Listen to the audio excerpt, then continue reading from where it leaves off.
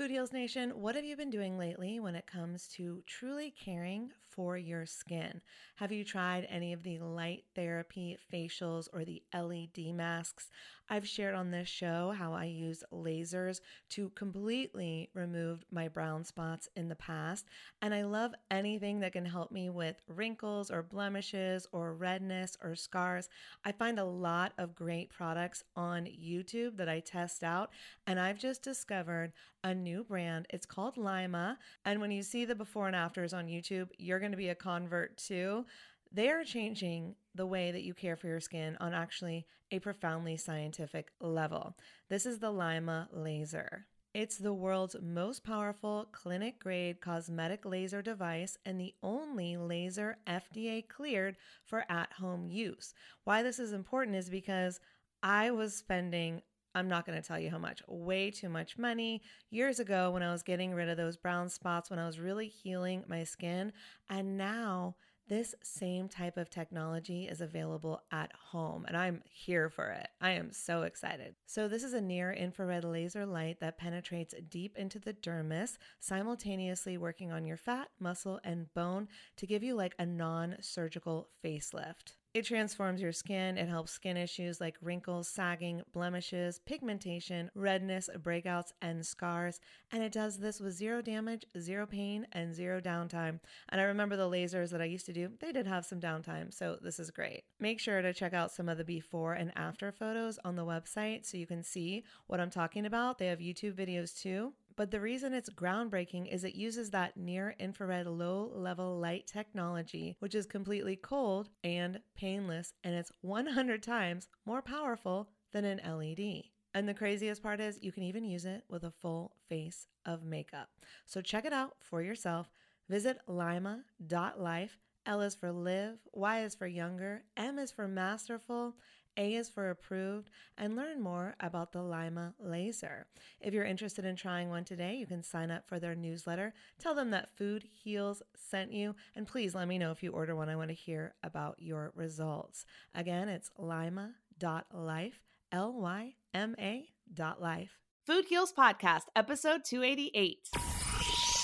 If you've got a family member who's in a coma, they can hear you. I always knew it. Like I just knew that he could hear me. And in fact, he even said, you know, Mom, that gray man came down and asked me if I wanted to live or die. And it's really beautiful there. And I really loved it there. And I really just wanted to stay there. But then I kept hearing your voice and I decided to come back.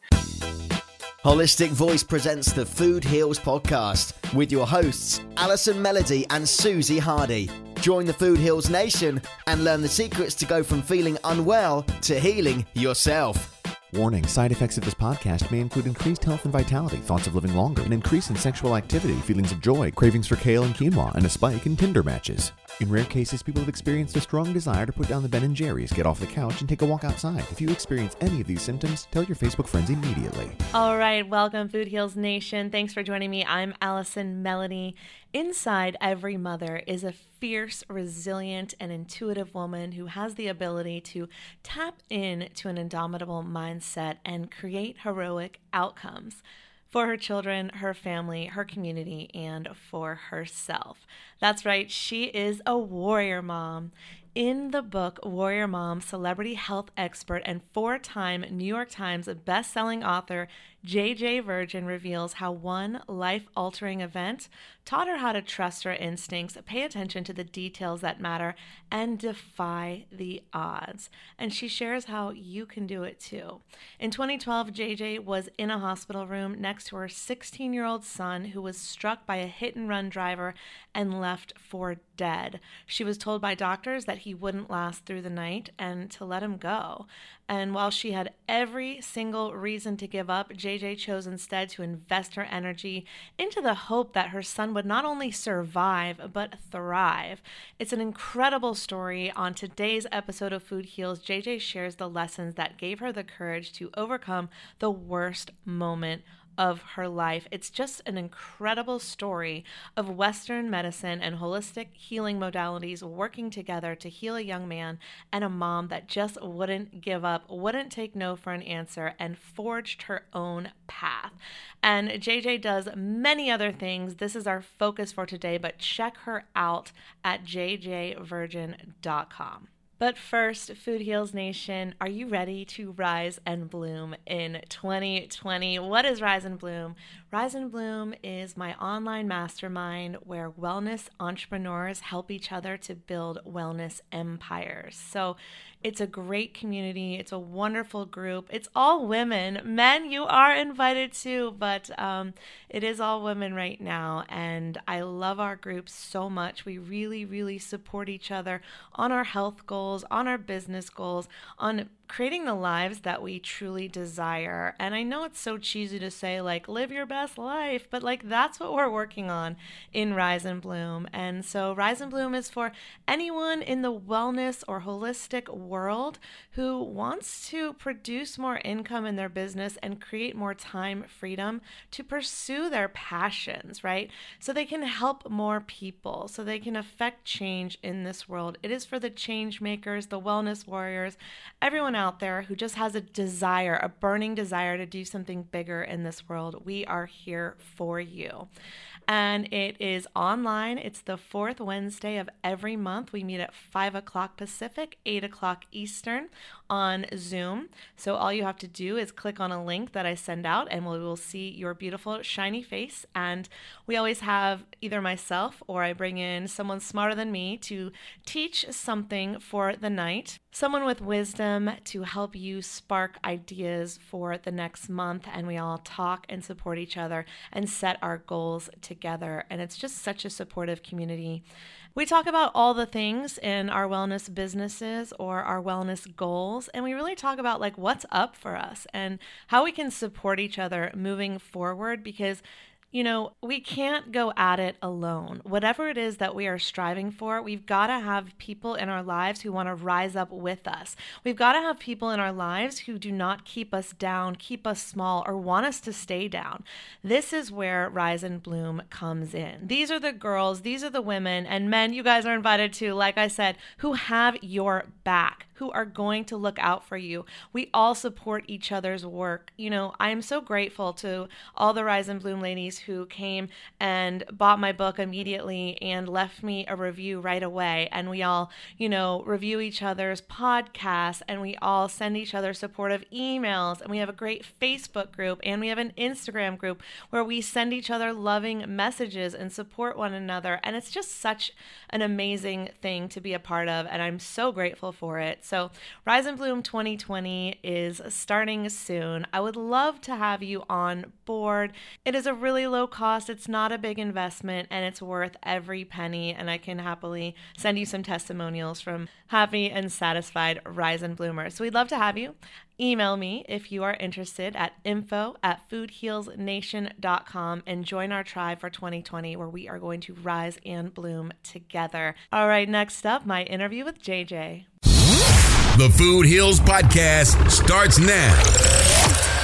All right, she's a prominent TV and media personality. Like me, she's into biohacking. She is the author of 4 New York Times best-selling books and hosts the popular Reignite Wellness podcast. Please welcome today's guest, JJ Virgin. I'm just kind of mortified that it took us 3 years to get this set up or however long it's been. A little bit oh my too gosh. long. Yeah, when was that gala I met you at? I forget. Was it 2 years ago? It had to have been at least 2 years ago because she stopped doing them. So, you know, Okay. But of course it's going to be so worth the wait. Absolutely. Right? Good things come to those who wait. And we've been waiting and we're so happy to have you. So I really want to get into your book, Warrior Mom, and the incredible story of healing your son from his traumatic brain injury. But before we get to that, I just have to ask you, you know, how you got into wellness, how your journey began. And I know you got your start in the 80s teaching aerobics and leotards. I love those pictures. So give us a little bit of like the history of who you are and how you got here. Yeah, it's sort of like good news, bad news that people didn't have camera phones or even phones or any of that stuff back then. Right. Because that was like not the best looking time in our history with those flash dancy leg warmers and all that look. But I actually started way before then. I started in my teens. I mean, when I was 12 years old, I started studying nutrition, and that meant I had to go to the library because we did not have computers and there was no Google. So I actually went to the library, like discovered Adele Davis, started studying nutrition, reading all the labels, going to the local health food store, drove my mother absolutely insane. My mom is from the Midwest. She's the casserole queen. And we had dessert every night after dinner. And like, I just stopped doing all that. Like, wouldn't eat it, wouldn't do it. I made her crazy. And then I started teaching calisthenics in high school and dance because there wasn't any aerobics. I think jazzercise was just coming out. And then I went off to UCLA on a theater scholarship. And one summer I came back and I worked at KQED public television and I taught dance, and I started teaching more aerobics, and a little studio opened up, and it was a Richard Simmons anatomy asylum. Oh my gosh, amazing. I remember having to teach aerobics in a toga. And so I go back to UCLA, I start working at a local aerobics studio, and someone called up and wanted someone to come to their house instead of having to come to the studio. And that's when I started personal training. And as far as I know, it was me, Mark Sisson, and Body by Jake. I think it was maybe 1982, 1983. Like we were the first ones, and there was no personal training, anything back then. The certification has just started for aerobics. So then I started teaching personal trainers and the whole bit, but it's like, I can't ever remember a time that wasn't just my whole focus. And my biggest goal when I first was leaving college was to not have to go sit at a desk. Like I couldn't imagine anything more horrible than having to go to the same place every day and sit at a desk. I'm like, I just cannot possibly do that. What am I going to do? Yes, I'm with you 100%. Right? But by the time I graduated from UCLA, I had a full-blown personal training business. The day after graduation, I started grad school in biomechanics. And that was that. And I just created a thing. Like there wasn't a business. There wasn't anywhere to go. Gyms were just starting, but you were either teaching classes at the gym, which I did for a while, or running the gym. So I did both of those things, but the rest of it I just made up as I went. I love it. And I will tell you, this is funny, Allie. I remember going, because I kept bouncing between Florida and California. And so I was living in Fort Lauderdale. I go to the county to go get a business license, and they told me I couldn't have that. I said, I'm a personal trainer, because it was LA. This was now established. They looked at me like I was a hooker, like you can't. And of course, in Fort Lauderdale at the time, it would make sense. It was very, it was very much like that then, but it was like, really? So it's been an interesting progression, but I'm glad it's all like a legit business now. Oh, yes. I mean, now if you're not a personal trainer or into nutrition or helping people heal themselves, what are you doing? Yeah, well, we think that, but there's plenty of people who still think we're nuts. That is true. I'm so glad. Where I live, I'm the norm. Like, I can walk down the street with a green juice and a yoga mat strapped on my back, and I'm like totally cool. But I do that in some places in like North Carolina, and I'm like that weirdo. Like, oh, yeah. And I know that because I actually lived in North Carolina. And I remember I'd just given birth, and I was still had a lot of baby weight on me. And I remember going to the pool and someone going, "You're so thin." And I'm like, I was not thin, like not even remotely thin. I thought, gosh, if I was in LA, but North Carolina, this works just fine. You went on this wellness journey for yourself, and then you became a television and media personality. You were the co-host of TLC's Freaky Eaters, which is a freaky show. Oh my gosh. Every time I go on Instagram and do lives, I get bombarded by, I think it's like a teenage cult classic. I'm like, this is great, and then people DMing me like, this is what I eat, help. And I'm like, oh no, like show's over, people. It's done. It's over. Go back and watch the old episodes. Do not ask us for advice. Yeah. Can you just give us like one or two of the craziest things you saw? Oh, gosh. Well, the one I really wanted to do that we didn't get to do was, so Freaky Eaters were all about people who were addicted to a specific food. It got in the way of their, family life, their career, their health, and they just couldn't stop. So we had a gal who would only eat French fries and a guy who would only eat French fries. It was interesting. There was never the person who would only eat broccoli. It was generally like French fries. It was either sugar or starch. So one gal put tartar sauce on top of everything. One guy put maple syrup on top of everything. The funny thing with the maple syrup guy is when I was a little kid, I got the flu and we'd gone out to breakfast just as I was starting to get sick. And I remember we ordered pancakes and they came with all this maple syrup. And then I went and got totally sick, like throwing up, etc. So I associate maple syrup with throwing up. Right. I cannot stand it. I can't stand the smell. I can't be around it, etc. Well, part of what we would do with these people is shock therapy. So the first thing we would do that was great for TV is we would put them we put them in like an environment, like surrounded by this stuff. So here we are, we're in this environment and we are surrounded by maple syrup, vats and vats, huge big vats of maple syrup. And what we're having him do is pour this maple syrup so that he has to actually just get rid of it and pour it into these vats and dump it all out. And meanwhile, maple syrup's running. I'm up in this TV studio, it's outside, and maple syrup is in these vats running all over the ground and on my feet. And I am dying because I'm like, do not throw up, because it's just like my worst nightmare surrounded by maple syrup. They should have been filming you. This would have been hilarious. It's like going, it's really not the show to have the expert have an issue with the thing. Right.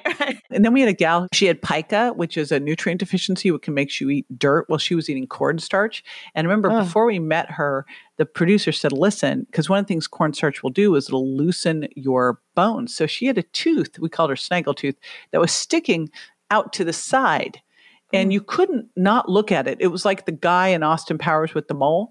You couldn't not see it. So they're like, listen, you're going to go meet her, but don't stare at the tooth, which is of course you're going to stare at the tooth. How could you not stare at the tooth? You told me not to stare. First thing I'm doing is looking at that tooth. Right. It was so bad because all you can do is stare at the tooth. Mm-hmm. I remember walking up to her and we scared her because she was trying to hide the cornstarch from her husband. And she took a big glug of it in her mouth and turned around, looked at us and kind of blew cornstarch smoke at us with the tooth. And I'm like, oh my gosh, it was so funny. But then we had one guy who was addicted to hot sauce and hot peppers. Uh-huh. And I really, really wanted to do him because part of his little demo reel he sent us, he took a bite of something and was blowing smoke out of his mouth. What? Oh my gosh. Yeah. It is insane. You can't make this stuff up, Right.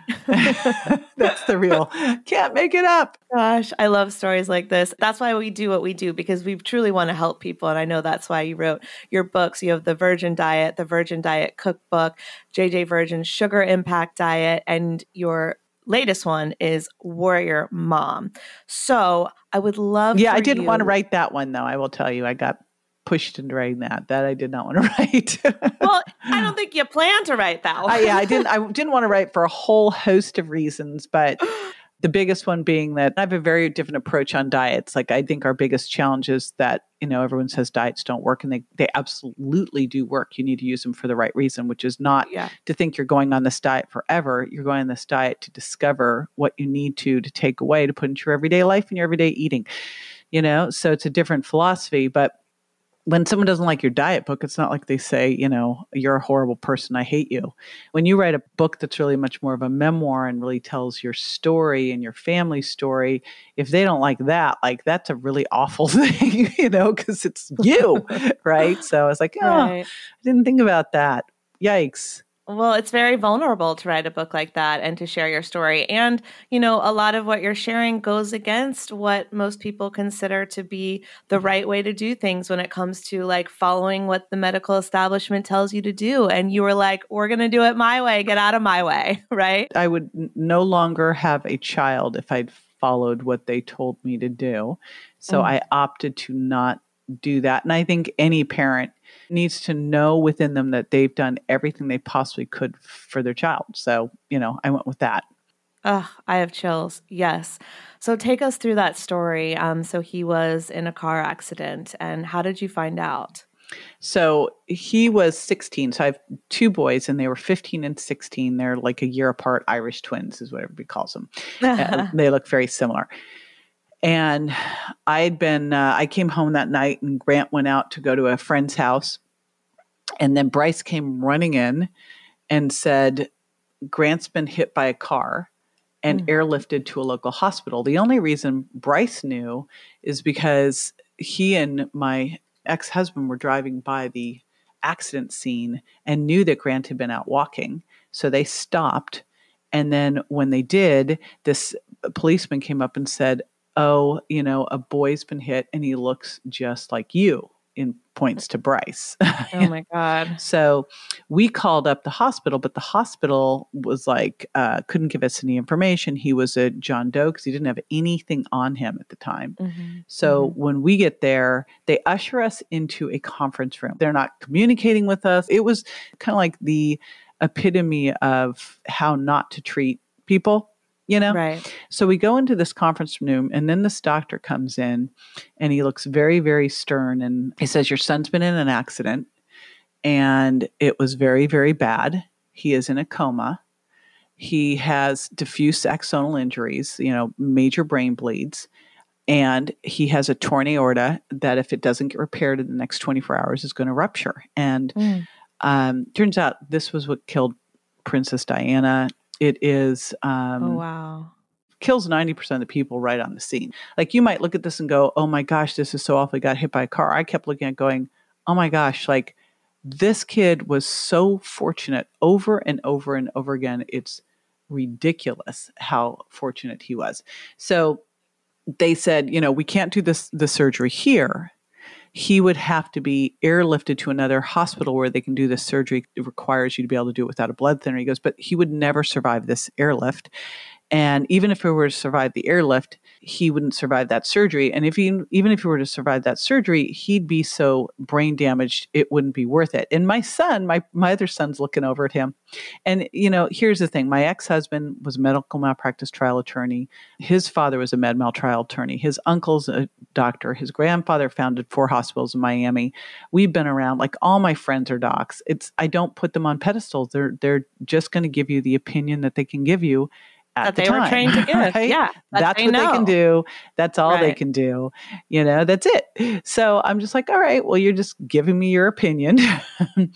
So Bryce looked at this doctor and said, so maybe a 0.25% chance he could make it. And Bryce is a total math dude too. And the doctor says, yep, that sounds about right, son. And Bryce goes, well, we'll take those odds. I love it. But here's the thing, not zero, still breathing. And I will tell you, I walked outside at that point because I was like, I needed to check in. I've always been very, very close to Grant, like so much so that the minute I was pregnant, like literally I woke up the morning after and looked at my husband and went, I'm pregnant. It's a boy. He's like, yeah, right. And I go, no, God, trust me, I'm pregnant. Amazing. It's a boy, So I just went out and I looked up at the sky and I said, what do I do? And I heard the big fight for me, Mom. That's the warrior mom, fight for me. And I'm like, all right. I walked back in. I go, well, you're overruled. Like, time is important here, right? And the doctor was like, could not believe that we were going to overrule, right? I think that was the most shocking. It's like, what? And that's where it was really good to have a medical malpractice trial attorney in the family. Also, I knew the head of the UCLA healthcare system. So we just did everything we had to do to get this thing going. And I drove to the hospital in the middle of the night, no idea if I was picking up, because, they said he wasn't going to survive the airlift. So I have no idea what's going to happen when I get there. So they airlifted him to another hospital. They airlifted him to an amazing hospital, Harbor UCLA, number 2 trauma center in the country. The doctor there, Dr. Carlos Donaire, he got this fax at midnight. From midnight to 5 a.m., he assembled 5 surgical teams. Wow. He assembled orthopedic surgeons. He assembled the critical care and the pediatric critical care and the cardiothoracic and the one other one I'm blanking on. So there were 5 different ones.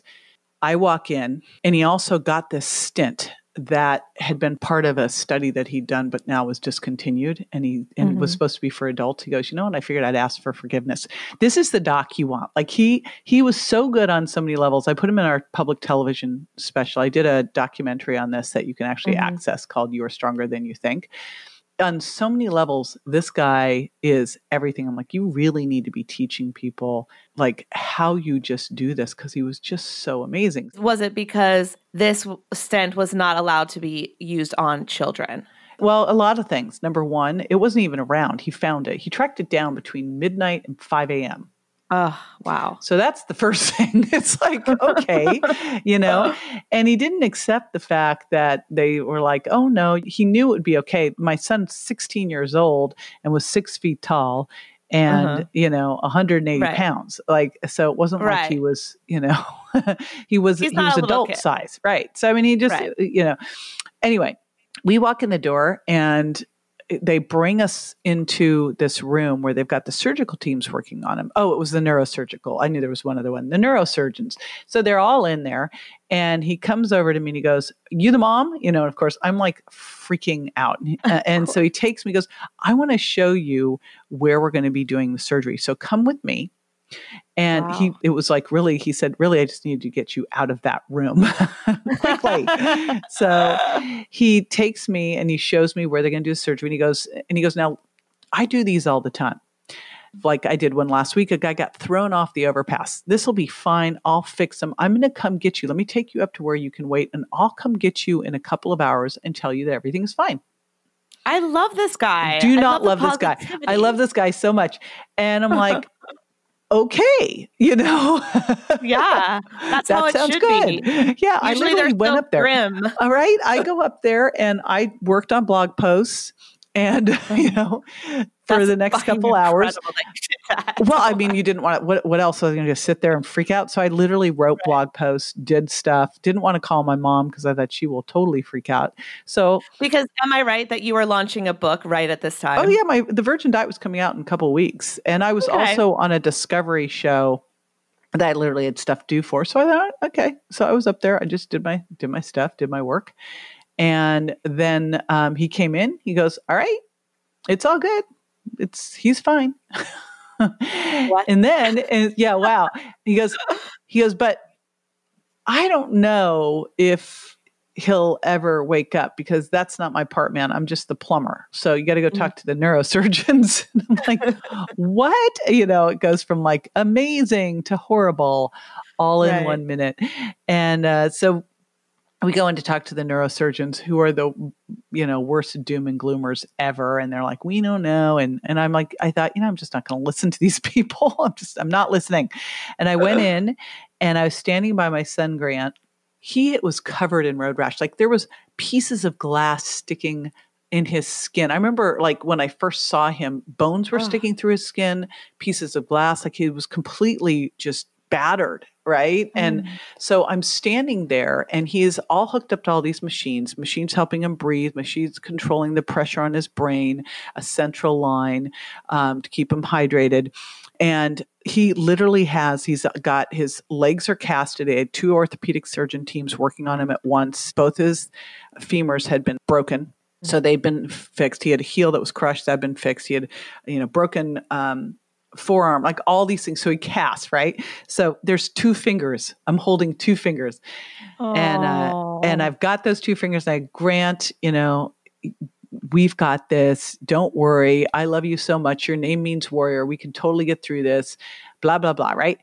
And then I say, and your brother loves you so much. And I feel this little squeeze. And they're like telling me, listen, he's in a deep coma. He's not responsive. You won't feel anything, yada, yada. And I'm like, I believe that they are 100% know what's going on. Oh, well, you just wait till you hear the next thing because you'll probably fall off your chair. So if I hear a crash, he won't know anything, blah, blah, blah. So I feel the squeeze.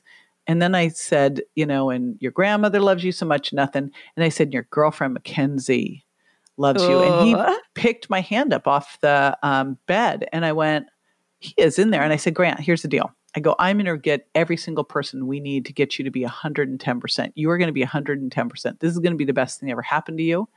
And I'm going to do everything I need to do to get you there, but you have to fight. Your name means warrior. You've got to get in this with me.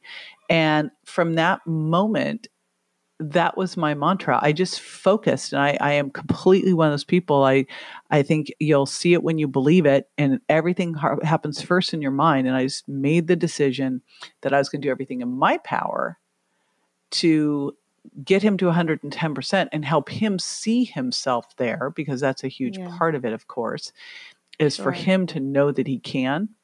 So that was the focus, and it's been the focus ever since. And there's been some pretty dark times when that seemed like a pretty ridiculous thing. I mean, he was in a coma for weeks, and then it's not like in the movies. You know, in the movies, they come out of a coma and they look at you and they're like, "Hi," you know, and "I love you." Yeah, that's not it. That's not what it's really like. That's not what it's really like. It's not for him, at least. Movie. It took months, and he didn't talk for months. He started off into space. He had to learn everything all over again, who he was, where he was from, how to eat, how to brush his teeth, how to tie his shoes, how to get dressed, everything. It was like he's like a kid baby. Again. Yeah, it was like literally baby. I've now got a 6 foot tall, big baby. Right. Right. I mean, straight down to potty training. We got to do that again too. I was like, well, that's really super duper, but better than the alternative, right? All right, Food Heals Nation, I hope you're enjoying our interview with JJ Virgin. And JJ and I are both very, very passionate about wellness and nutrition and getting the right fuel into our body, using food as fuel, not as reward, and really locking that down in 2020. And, let's face it, New Year's resolutions don't always stick. That's why I don't actually make resolutions, but I do set intentions. And as someone who loves to eat but is not a chef, simplifying my kitchen is key. And I love meals on the go that are quick and easy to make without, compromising the quality of the food. This is why I have fallen in love, you guys, with Daily Harvest. Daily Harvest makes it so easy to eat well. They deliver healthy, chef-crafted food right to my door, like smoothies and soups and harvest bowls with fresh veggies, oatmeal bowls, chia bowls, even lattes, and everything can be prepared, I'm not kidding, in 5 minutes or less. This is like my dream come true. You have no idea. It's literally the easiest to make. So for the smoothies, I just add my oat milk and I pour it into the blender. And oh my God, the mint and cacao smoothie was absolutely to die for. I'm going to order about 5 more right now. And then the harvest bowls, they just take a couple of minutes on the stove and you've got this delicious, flavorful dish right in front of you ready to go. My favorite so far, they have this like sweet potato and wild rice hash, which is like a great staple for winter. I think it's like a warming food and really, really nourishing. And in my next shipment, I can't wait to try the broccoli and cheese harvest bowl and the lime pad thai. I'm really excited for those to arrive. So yeah, check it out, Daily Harvest. It's something that you can enjoy year-round. It's a quick solution to get in, all the fruits and vegetables you need every day. Daily Harvest works directly with farmers to harvest organic fruits and vegetables at their peak and then freezes them actually within 24 hours because that's how you lock in the nutrients. Super important. Then everything stays fresh until you're ready to enjoy it. There are 65 different options right now. I haven't tried them all, but I'm really excited. I've tried about I think 6 or 8 different ones now, and I'm absolutely hooked. So if you're sold, go to dailyharvest.com, enter my promo code FOODHEALS. You're going to get $25 off your first box. So for example, my first box came with 6 different smoothies and harvest bowls and oatmeals and coffee drinks to try, and so I got to have a little bit of each, and now I'm going to try some other ones, and then I'm going to get some of the same ones that I really loved. So it's really fun. You can customize it, every time that you order. So promo code FOODHEALS, $25 off your first box, dailyharvest.com. Let me know what you think. Send me an email. I hope you enjoy it as much as I have. All right, back to my interview with JJ. And I know that during this whole process, you were making sure that while he was getting himself healed by what Western medicine can do, you were bringing in vitamins and supplements and nutrients and making sure that he was getting exercise and all of the things. So tell me a little bit, take me through that journey. So kind of the cool good news is he had been diagnosed with bipolar disorder And because of that, he was on high dose fish oil before the car accident. And Before, one of the things with fish oil is it protects your brain. I really believe that one of the reasons that he made it through that accident was having that high dose fish oil on board. Mm-hmm. And he was on a lot of nutrients. So he went in super strong and super healthy. And then the minute that this happened, literally the next day, I sent an email out to my entire list, all my friends. I posted on Facebook. And I got some flack about it too, but like when you're saving your son's life, you really don't care if you ruffle some feathers. Yeah, and I would not like at all. Some snotty woman was like, I can't believe you're putting this on Facebook. I go, you know what? Not only is it going to save my son's life, but it's going to save some other kids' lives and people's lives as well. So you just what are connections for? Why don't you just like go live your life over there? Like you're off my planet, Oh, yeah, exactly. Unfriend, delete. Bye-bye. Yeah. Yes. Yep. Bye. I love that. It's like, I do that on my lives now too. Oh, not nice. You're out. Yep. So I sent an email out and I said, I don't need your sympathy. I need your support. Here's what I'm looking for. Anything that you know right now that could be helpful. And so my girlfriend, Anna Kabecka, who is a doctor who went to Emory, knew about the research that was being done there on progesterone. And I had a bunch of friends tell me about the research that was being done on fish oil. Dr. Barry Sears and Michael Lewis sent me all of the literature. So I had all the research on it. I had friends coming over and doing acupressure. We couldn't get the acupuncture needles in there. They were watching us, but we did essential oils, energy medicine, like all sorts of stuff. And I had every religion praying for me too. I covered all my bases. I was like, yes. They're like, do you want me to do this? Yes. It was very interesting too, because one of the first things I started to do to notice where he was becoming more aware was as I started to use essential oils, because he started to make little nose movements and eye movements, etc. It took us a while to get his fish oil up to where I wanted it to be, because the hospital refused to go over 2 grams, which was absolutely ridiculous. I've now heard stories. I ran into Sanjay Gupta in a green room, and he was telling me stories about like parents lying down on the hospital floors and not moving unless their kids got fish oil. I mean, it's so stupid that it would get to this, but it can get to this. So when we started really kicking up his fish oil, that's when he started to talk, and it was pretty crazy. I mean, we went from 2 grams to 10 grams, and that's when the talking all started. So that was amazing. And is it because the way that the oil helps the brain heal? What's the connection? It's basically a lot of the stuff. And if you really start to look at mental illness, brain injuries, mental illness, a lot of brain injuries, a lot of mental illness is some kind of inflammation in the brain. And that could be due to a mechanical injury or a chemical injury or a biological injury. So you could have something that happens like Lyme disease, which we're now finding with Grant is Bartonella and Lyme had created a lot of these symptoms that looked like bipolar disorder and intermittent explosive disorder. But then we had the mechanical inflammation from this. Well, fish oil works to reduce the inflammation, to reduce the fire. So hugely helpful, and to help with repair. I can't believe it's not just kind of first line therapy. And the concern is that it is going to increase bleeding. But the silly part about that is there's actually no research anywhere showing that it does. Nowhere. You cannot find it.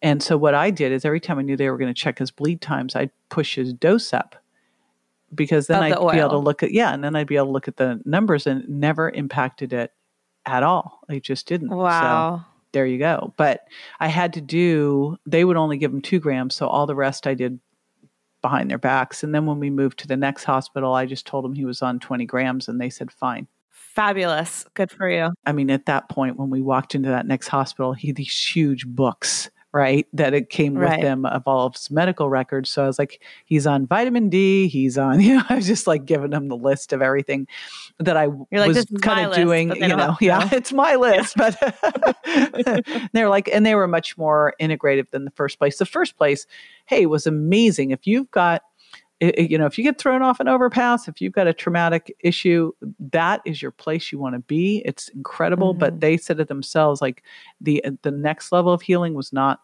their thing. Like I brought in all of Grant's food. I brought in salmon. I had a NutriBullet in there. I was making him smoothies. So I was doing everything possible to help him heal. And I wasn't feeding him hospital food. That was for sure. I actually had to put a sign up because they kept wanting to bring in Crystal Light and Ensure. I'm like, oh my really? God. He's not having that. Yeah. Can you imagine? Like Crystal Light for a brain injury. It's so absurd. And doesn't that have aspartame yes. in it? I mean, it's neuroexcitatory. Like you have an unstable brain. I mean, one of the things that happens when you have a brain injury is you have to do things to prevent seizures, and you've got something that's been shown to cause seizures. I'm like, that, they're like, what will he drink? I'm like, water. It's amazing. He can do it. Yeah. Right. Well, I'm so glad you said no to the hospital food, because I think that is one of the biggest travesties at the hospital. It's like when both of my parents had cancer, they'd be in the hospital and they'd be like, which dessert do you want? Do you want the chocolate cake or the banana pudding? And you're like, sugar feeds tumors, people. Yeah. What are you doing? Yeah, what are that's you doing? insane. I didn't know back then. Yeah, it is still amazing that like it still hasn't changed. And I remember going down to the little coffee shop in the hospital, and they had a little sign that said farm to table. And I'm like, wow, that's progressive, right? So, but I go in there, farm to table with some apples. They had a farm to table sign and apples. I go, this is the funniest thing. I mean, it's funny, not funny. It's funny, sad, but totally. But yeah, it is amazing that it has not changed. Still to this day, one of the first words Grant said after I love you to his girlfriend when she was there was disgusting about the hospital food. Wow. Okay. So he knew what was up because Mom had taught him. I'm like, that's my boy. There he is. Oh my gosh. That's awesome. And so how long did it take him to fully heal? How is he today? It took about 5 years. Wow. Yeah. And, there's so much misinformation out there about brain injuries. It's a huge, huge issue. It's like 5 million people at any time in the US are suffering from a brain injury. And the sad part is, like, I looked back and realized that, I'd had a car accident in my 40s and I hadn't even realized, because you don't think about it, at the time, like, I actually even got knocked out, but even if you just hit your head hard, your brain's a history book. So the more you do, I mean, I think we're getting a lot of attention on football players, but gosh, there's so many different ways you can hurt your brain, and we really need to be aware of it. But there's so many things you can do to heal it. The thought back then was, well, whatever you get in the first 6 months and that'll be it. And I'm like, that couldn't be, and the first 6 months he made some dramatic shifts, but then it's been over the last 5 years and we've done hyperbaric and stem cells and exosomes and neurofeedback and a lot of exercise training. Like if I had to pick one thing, exercise, and especially coordinated exercise, super good. Sure. A lot of speech therapy, which was really more like kind of speech therapy and learning stuff, because he couldn't even tell you that was a red apple. I mean, we had to literally start all over. Wow. But the stem cells were one of the bigger ones. Unfortunately, they've locked up his stem cells and put them into a holding pen here in the U.S., What? Yep. It's absolutely ridiculous when you think about it. Like, he had his own stem cells harvested. Then we had them grown and expanded in the lab. Then we had them injected into his spine. And it's pretty amazing when you start to do this, what happens. Like, you can see within 72 hours the shifts. Really? But so we can't access his own stem cells that are in a lab. And why did that happen? One of the government agencies came in and shut them all down. I had no idea. Oh, yeah. Okay. Because so actually this is really good information for me to know, because I heard you talking about you said on a podcast that it was not even worth having surgery unless you were doing stem cell treatment afterwards to truly repair. Well, it's what I did with mine. So when Grant got his, he had to have he's had to have a lot of surgeries, and we just had stem cells on board so that if he was doing a surgery, we could go in and hit him with stem cells too. I got a really bad accident from a dog chasing my little dog, and me falling over on my hip but I saved the dog. I was like, dog protected, that's all that matters. Woman down. Yeah. Tore my hamstring, tore a bit of it off my ischial tuberosity, which is an enormously painful thing. And then blasted out my hip. I was like, had to get that thing replaced, but but the dog's fine. So there's that. But I did do stem cells for both of those. And I was really concerned about the hamstring because it can be like a 12-week on a knee scooter. You have to keep it in a certain position. I'm like, how the heck am I going to pull that off on stages? Like knee scooter on in, here's your speaker,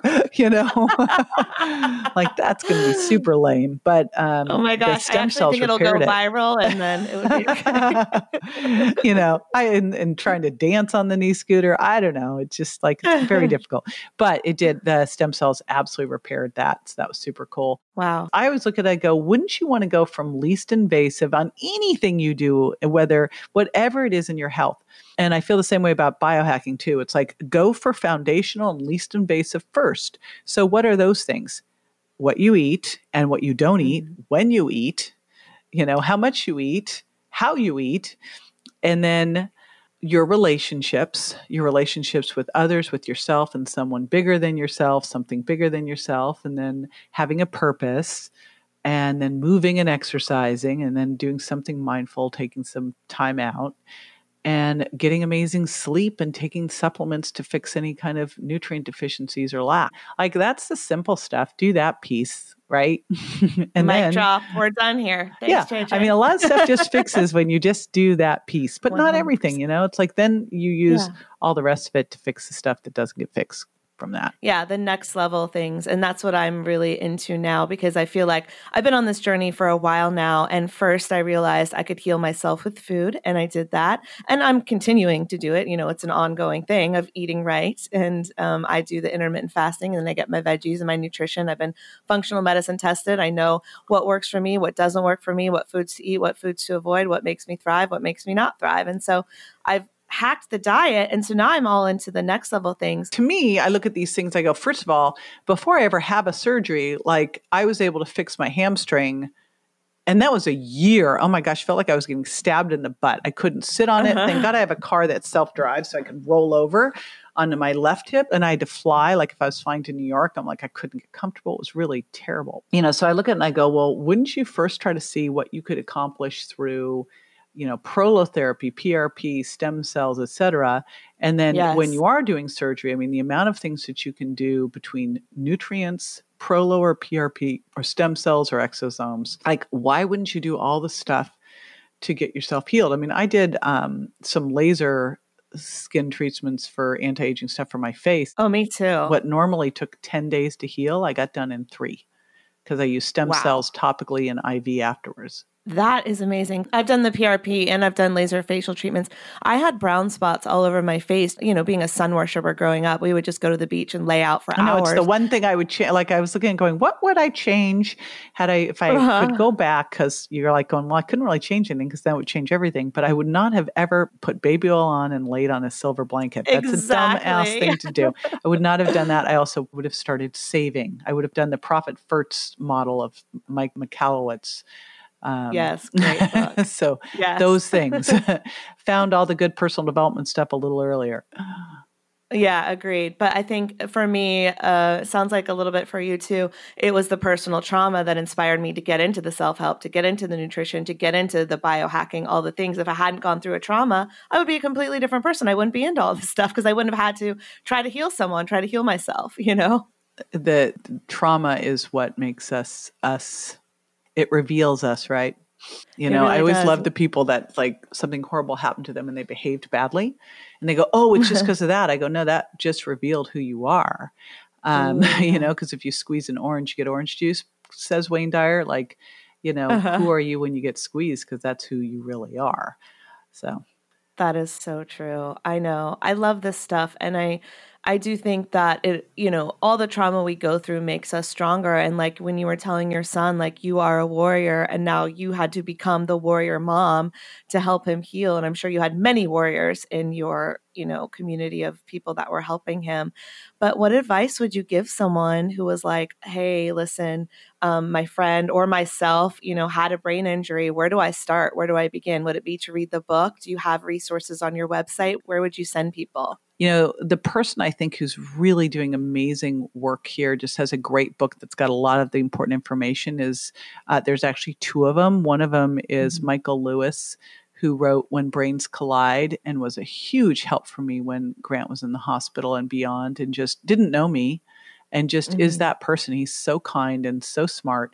Dr. Michael Lewis, he was, he was retired military, and his whole focus is brain injuries. You can imagine he's pretty busy in the military with that focus. And then the other one is the Concussion Repair Manual, and that's by Dr. Dan Engel. And he's another one who was enormously helpful for Grant. A very cutting edge doc, doing a lot now on looking at a lot of the psychedelic medicines for mental illness, which I'm super excited about. I find so funny that this is controversial when, if you look at most of the medications for mental illness, they are the most toxic, crappy, horrible things ever, and here's this stuff that isn't. It's like, we need to explore it, so. I know. I couldn't agree more. I'm really excited for the future of that. I think plant medicine is the future, and there's so much healing powers, and so many people are experiencing it. But, the doctors have to do it underground because they literally can't even talk about half the things they're doing, and it's ridiculous. Well, I'm so grateful that you did this for your son and that you can share it with us. And I know that, I heard you say that it's now his mission to help others who have been through this. Is that what he's working on now? He's got a couple, there's a couple things that have come up for him. He's still a kid, so he's still like playing around with like, what's it really going to be for Grant? But one of the things that's really kind of interesting for him, if you've got a family member who's in a coma, they can hear you. I always knew it. Like, I just knew that he could hear me and that he was with me. And he very specifically told us about, in fact, it's like he described what we were wearing in the waiting room while he was in surgery. What? Yeah. And I'm like, what? There's no pictures of us. There's no pictures of he described what his dad was wearing, where we were. Yeah. And he also described all these parts of the hospital he'd never gone to. It was very, very strange, and things I was saying. In fact, he even said, Mom, that gray man came down and asked me if I wanted to live or die. And it's really beautiful there. And I really loved it there. And I really just wanted to stay there. But then I kept hearing your voice and I decided to come back. And I'm like, ooh. And I think it's just important to realize, because if you read a lot of these books about people who are going through this, who are in comas, they describe hearing everything. So I was so careful with Grant when he was in the hospital about anything that was said around him. Doctors would walk in and say stuff. I'm like, out of the room. If it wasn't positive. No negativity in here. No negativity. We're just trying to see if he's ever going to walk again. I'm like, and we're leaving the room now. I'm like, oh my we God, won't be doing that. Yeah, because it's like, I don't want him ever to catch wind of any of that kind of stuff or ever think that's even in the realm of possibility. So it'll be interesting to see what he does with all of this, because it's definitely given him quite the unique perspective. He doesn't fear death whatsoever. It's not like he's going to go run in front of a car. It's not like, but he doesn't have that where it's not an unknown. He knows what it's like. He tries to describe it and you're like, huh? So it's given him a very, very different perspective. Yeah. But at some point here, I think we're going to have to do a book or something about. So we'll see. Yeah, I would love that. And I love this part of the story because I think something that's not really addressed and talked about enough is the amount of power that our words to ourselves and the words of others have on what we end up creating, whether we believe it or not, it's working. So for example, with my father, the doctor was like, probably 6 months to live. I can't predict, but 6 months. My dad died in 6 months because he thought he was going to die in 6 months. Yeah. Right. And then there's the other guy from The Secret who they said, you'll never walk again. And every day he said, I will walk again. I will walk again. I will walk again. He decided he would walk again and he did. So it's like those moments have so much power. So if your son's in a coma and he's hearing this guy's never going to make it, he's like, I'm never going to make it. Right. But he's hearing you be like, hey, honey, it's all good. We're fine here. Mm-hmm. Just short term, we'll be good. Just, a lot of my friends were in The Secret. So I'm fortunate to hang out with a lot of them. And, these things, like, I just believe thoughts create, and I think we can create a lot of our destiny. And here's the thing, because I had some people very angry with me when I wrote the book about, well, it's easy for you, your son lived. And I go, I realized when I was writing the Warrior Mom book, my son was super suicidal. One of the things they don't tell you about a brain injury is that these people quite often kill themselves. And he tried multiple times. I mean, we had to have the paramedics come in so many times. We had to 5150 him. And as I was writing this book, I'm thinking to myself, I don't know if my son is going to be around when this book comes out. Like, there's nothing to show that he will be here, that he'll make it. Like, maybe not. But I mean, if he decides at some point he's going to go do this and I'm not around, no one's around, there's nothing we can do. Right. And so I realized the book wasn't about my son surviving. My book is about caretakers. And I'm going to write another book, A Caretaker's Guide, because it's really for us how we show up when things get rough. Because I know a couple things for sure. Number one, we are all going to face tough times, and it's how we handle those tough times that is everything. So that's first. Number two, we are going to be taking care of people in our lifetime, and probably will be taking care of kids and adults. We'll be taking, most of us will have a parent to take care of. Like I was taking care of my son who got diagnosed with bipolar as my dad was in a big hospital bed in the bedroom dying of cancer. I think that's not unusual for us. And so we've got to learn how to be happy through all those times. Like, some of the most amazing memories of my dad were seeing him towards the end and seeing how my mom was with him. And, and that's really just having that frame of that.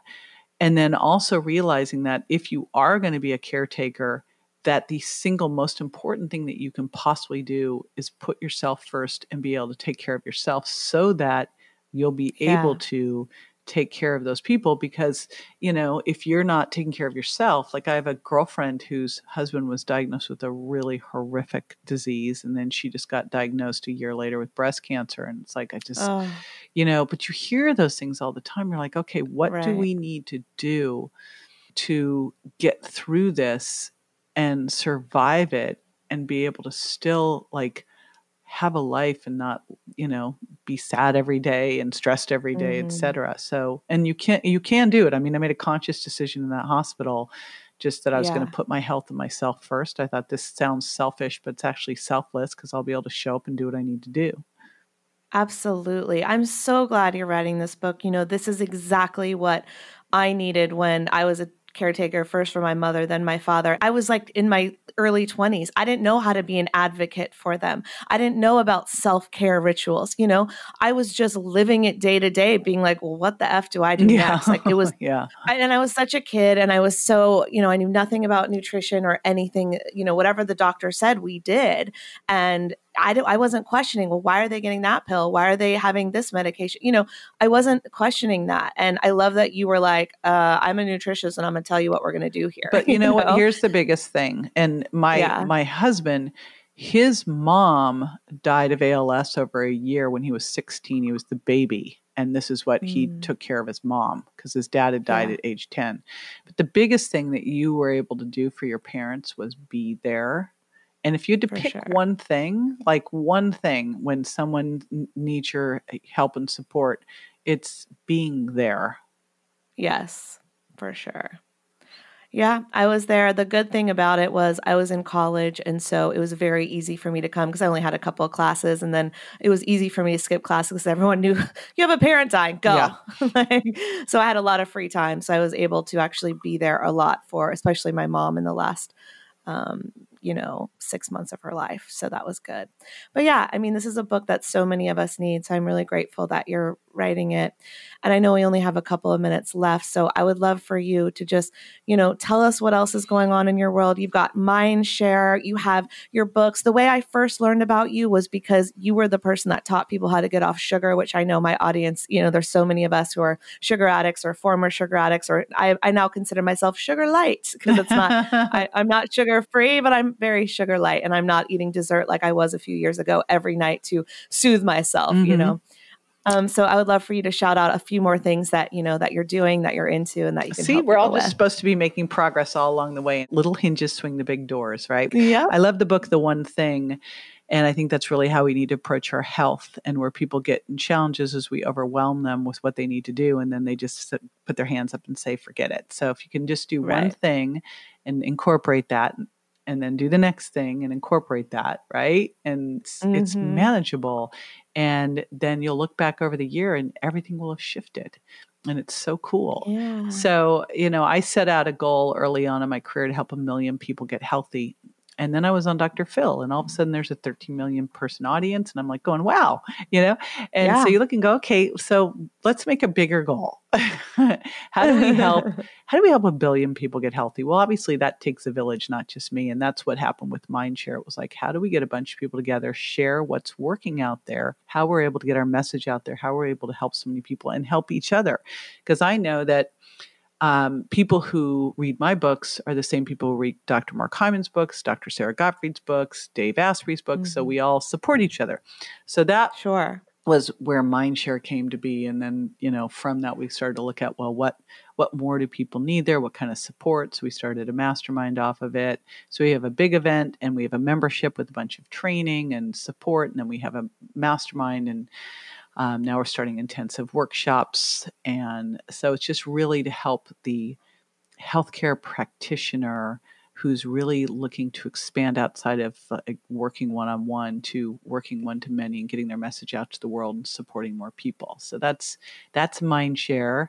I have something sort of similar, just starting with higher level women founders and entrepreneurs that are wanting to support each other. We've been getting together as a small group to do that, which I love. So at some point down the road, that will turn into a super cool program to help mentor younger women, because I was very fortunate when I was younger to have a mentor at age 30 who changed everything for me. And but it's hard to find, and that's to be amazing. So.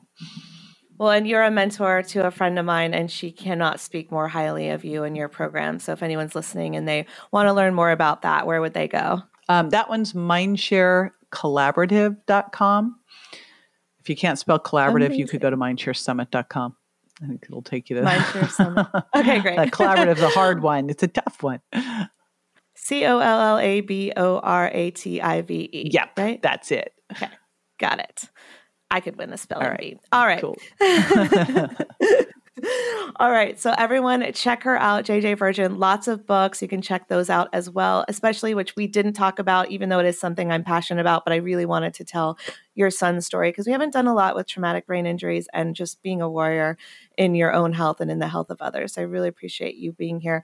And if you want to learn more about her sugar and her sugar philosophy and her diets, you can check out those books. I'm sure they're on Amazon, Barnes & Noble, all the places. She's also a public speaker, so you can see her at lots of events. JJ, thank you so much. That's been such a pleasure. Oh, thank you. I appreciate your patience. Jeez. So I'll have you back again in 2 years. Book it now. These statements have not been evaluated by the Food and Drug Administration. This podcast is not intended to diagnose, treat, cure, or prevent any disease. Side effects of this podcast may include increased health and vitality, thoughts of living longer, developing a more positive outlook on life. In rare cases, women have experienced a strong desire to stop asking their boyfriends if they look fat in this dress. If you experience any of these symptoms, post a selfie to Instagram immediately.